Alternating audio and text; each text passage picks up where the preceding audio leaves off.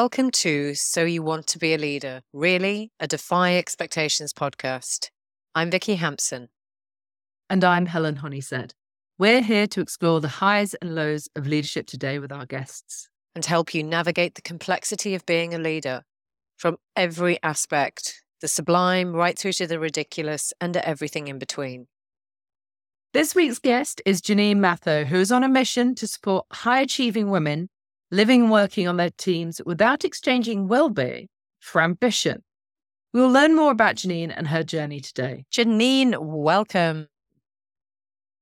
Hello there. It's great to be here.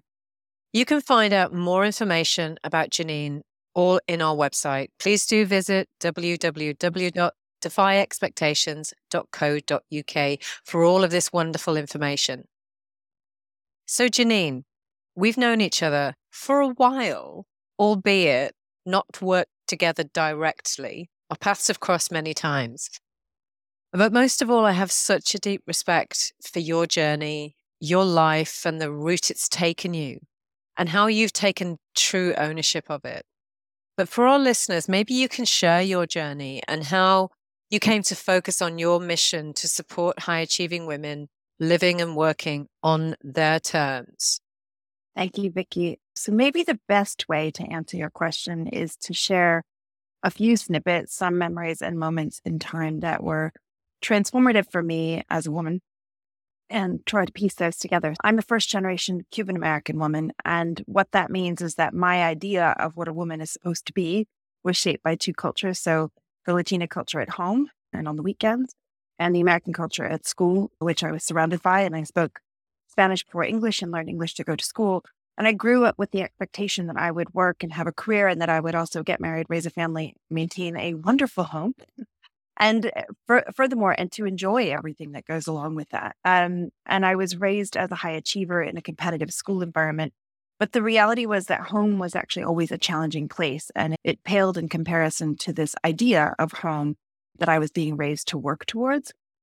And then when I was in college, my father walked out and left me financially destitute. And I moved in with my boyfriend at the time. And despite my family really urging and trying to make me go home and care for my mom, I decided to stay in school, in university. And I got several jobs. I got used to begging for financial aid and grants so that I could stay in school and graduate on time, which I did, although it did mean working 50 hours a week. And so right from the beginning, I did have this lesson learned that I could defy expectations and that I had the power to shape my life. But that wasn't the lesson I actually took from that experience. So instead, I actually covered up that experience for more than 30 years and went on with my life. I think I was really ashamed of what had happened, even though it was out of my control, of how poor I'd been and how challenging that situation was. And if I'm honest, I think that was the point at which I entered a really long period of surviving. So I then married, I had 2 children, I remarried, I gained a stepson, and boy, did I face family criticism when I decided I wanted to divorce and remarry, and I'll come back to that. I built my career in education, learning, and workforce development. I crossed sectors from academia to nonprofit, corporate, worked my way up into senior roles, and I was lucky enough to move from the US to the UK in 2018 and to experience living abroad, and I continue to do that now in France. And little parentheses, I've also had my share of criticism about my ambition and the choices that I made to leave the US when my children were still in school and to continuing to dream big. But everything changed for me in 2020, and it had nothing to do with the pandemic. So I was 47 years old. I had been experiencing symptoms of burnout for a good 6 months, but I didn't really recognize them as such until about October of that year, October 2019. And then my mother died in a car crash in November 2019. So it was really traumatic for me, her death. And that Christmas, I huddled in with my kids and we had an incredible family holiday season in London. And then out of nowhere, it seemed to me, on January 6th, I collapsed. And it was like the universe just said to me, "You're out, Tag, you're it, you're out." And what happened was that my mother's death had brought all of the trauma that I hadn't processed before forward. And I probably should mention, I also got critiqued for having that reaction. So I'm going to mention these little things and I'll come back to them as we talk. But I didn't know it when I first went out on leave, but my life, my corporate life, and all of the ways I'd lived to support it were completely over. And I have since then faced and overcome what I call my childhood demons. I've come out the other side. I'm a very, very different person in many ways, much stronger than before, or even stronger than before, and with a set of mindsets and habits which propel me and I keep working on. It's been a heck of a journey. And I think the thing is, if I were alone in this journey, then perhaps there wouldn't be any work to do. But I'm not alone in this journey because in my experience, so many high achieving women have been raised with expectations which are hard to defy. They've faced experiences and criticisms that they bury due to shame, or they continue to live in survival mode even when they're thriving. And many high achieving women that I know, even if they've done it multiple times in their lives, they forget that they can defy expectations, right? Even their own. And they forget sometimes that they have the power to shape their lives and their careers. So instead, they might unknowingly build lives and careers that other people want for them, but perhaps not the ones they've truly chosen. And then by the time they realize, you feel sort of trapped or behind, and it takes a lot of effort to disentangle our lives to get them where we want them to be. And so we carry these experiences inside of us, and they are root causes of depression and physical ailments and dissatisfaction on the job and burnout, right? And this quote unquote imposter syndrome, which I don't believe in. But it doesn't have to be that way, because I look now at those experiences as our stories, and the same way that our stories can keep us a prisoner, they can also set us free. And we are actually each free to live and work on our terms and to shape our lives according to our own unique needs and preferences, if we learn how, because we can learn how. There's so much there that's fascinating, because I could see myself reflected in that massively. And when you were talking about it, one of the things I found as a high achiever or a recovering high achiever is how I valued myself was completely external. So I valued myself by the amount of money I earned or the amount of hours I worked. It was all of these external numbers, which I thought other people gave a damn about. And that's where I found having that external focus led to me completely burning out as well in a similar time frame. So it's very interesting. And I'm 47 next Thursday, so hopefully you're younger than I am.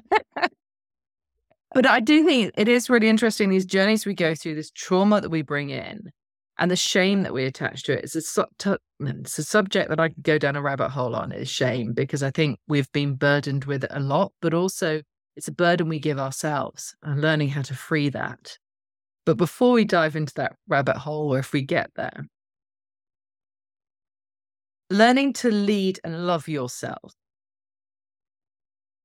is a massive journey. You've spoken about some of the historical steps that you went through, but leading yourself and loving yourself, I think, is so intrinsically linked, because you can't love yourself and not lead yourself. And you can't lead yourself without loving yourself as well, because otherwise what you do is just carry on beating each other up. What does that mean to you? Why is it so important when you're becoming a leader of others to actually lead yourself and love yourself first? Yeah. So first, I love that you are passionate about this topic, because I think too few people talk about, well, they don't talk about love in the context of work, right? But they also don't talk about the need to love yourself and the impact of loving yourself on leadership.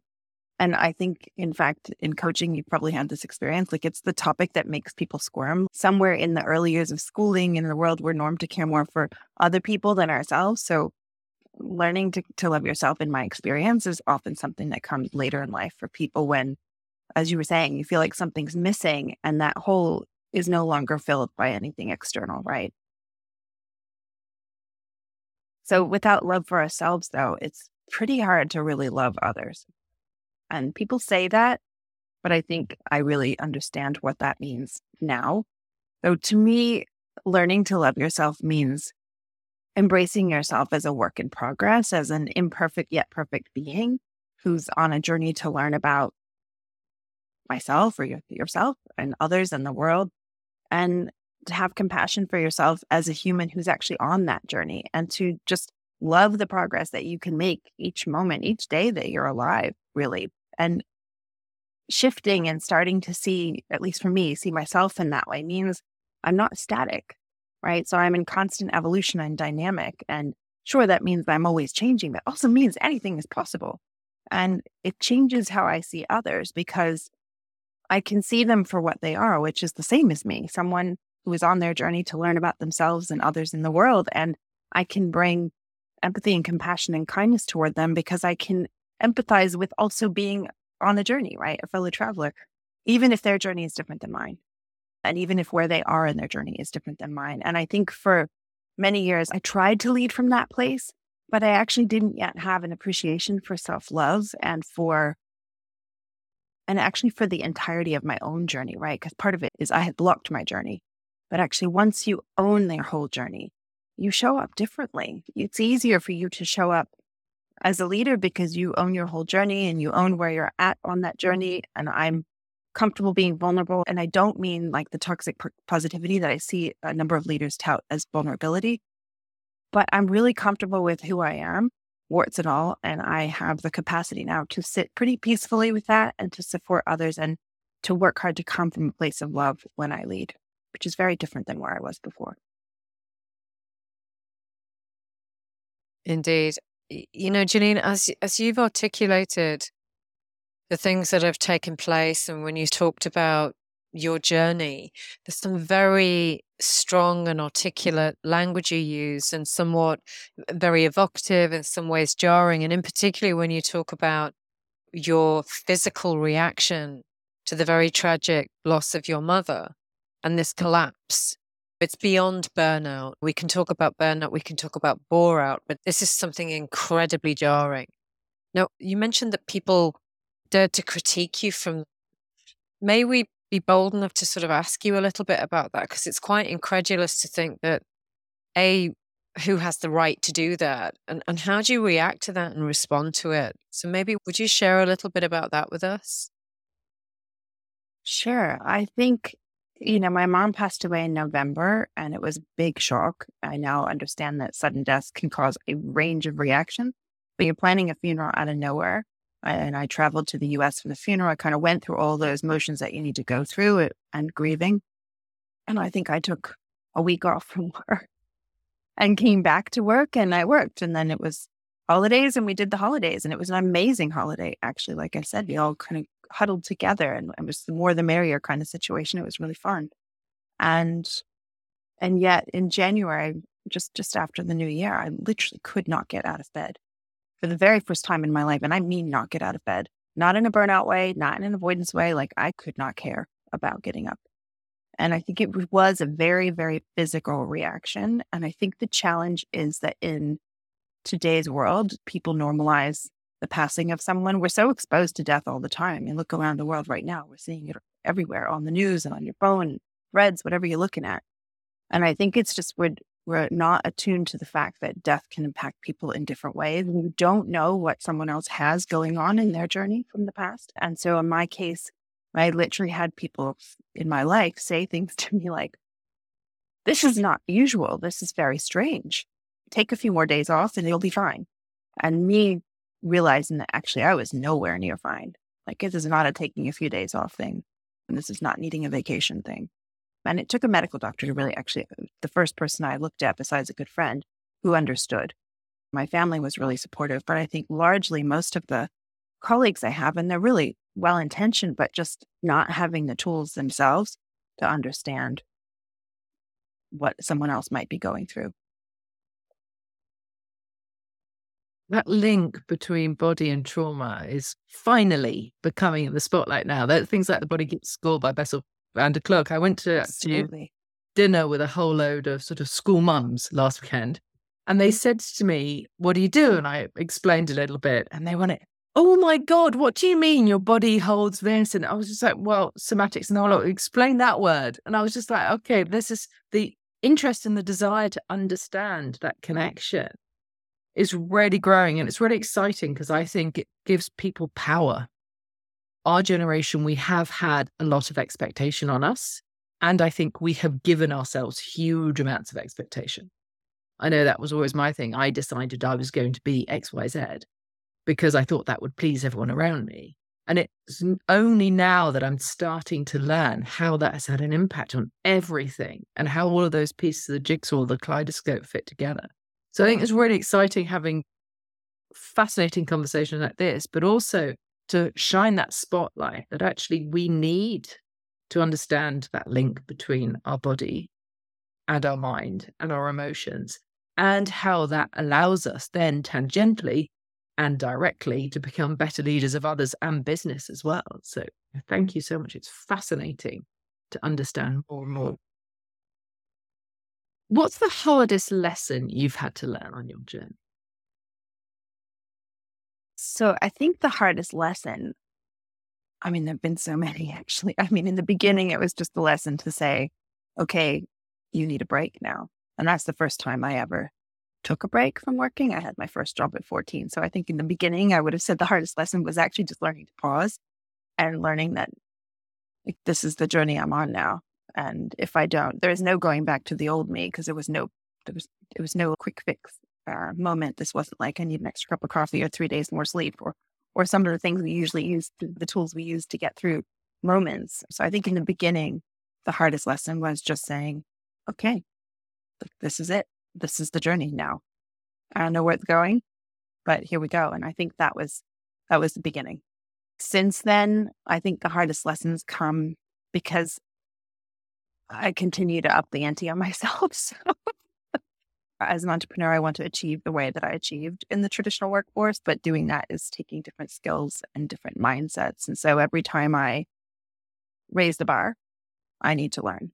And I think the challenge this time around is avoiding burnout, right? So for a while, for a while in this last 4 years, I was embracing healthy habits, but I was holding back my ambition because subconsciously I was scared that I could trigger burnout. And I've seen this in a client as well. And I'm working on this with my own coach. But holding back my ambition doesn't feel authentic. I'm not being honest with myself because I'm more ambitious today than I've ever been. And everyone who knows me has always thought I was already ambitious enough. So I think my hardest lesson now, my biggest challenge is to choose a different path towards the ambition and to not allow myself to be dragged back into some of my unhealthy narratives. An example of that, which I think many women have, is that, oh, I need to work all the time to be viewed as all in or to make the contribution I want to make. And when really working all of the time, which I have done in the past, is unhealthy, right? And being passionate about your work is great. So like taking that piece of it, the passion about the work is great, but loving yourself enough to pause, to care for yourself, to spend time with your loved ones, in the end, you're going to make a stronger contribution because you're stronger. And I think for me, I do feel like I am embracing the stance that is, if I'm going to keep raising the bar, I need to learn, which means I am learning all the time, every day, growing and changing. And there's no more goal to get there because I don't know where there is anymore, right? I've got goals, but I'm in it. I'm kind of in my mission for the long term. And I wrote something in my newsletter this week about building your opus. And for me, it's about building your life's work, which means there's no end to it and progress is ongoing. And shifting to that mindset has really helped me to reframe everything. And that getting to that mindset's been a journey, but getting there has been amazing. Yeah, indeed. I knew this was going to be really thought-provoking. And there's been so many points that stood out and we've referred to them. They've been in the moment. We've discussed them. But I think I just go back to the honesty, the openness of your journey. And I think that in itself is a great piece of wisdom to pay forward, to be able to stop and think about it and capture that journey. So we really want to thank you again for being so open and sharing that. And there was so much raw honesty in you doing that. So I just really want to make that personal thank you on behalf of both of us. We know as well, there's so much more to you as well. Like I'm going to spill the beans and know that I know a little secret about you, that you are so multi-talented and you are a DJ as well. Good Lord. You've got so many hidden skills. So we salute you for that. We love the fact that you rock out as well as get really serious about these subjects. And I love there's another person talking about love because the group of people who always squirm a little bit more than they should, HRDs, start talking about love in the workplace. Ooh, gets a bit touchy. Brilliant. Wonderful. If you've been as inspired as we have with our amazing guest, Janine, please check back in as we're going to be running these regularly and we cover every aspect of skills that leaders need to continuously develop, evolve, and thrive. Do look at our website, defyexpectations.co.uk, and remember to follow us to get notified of our next episode.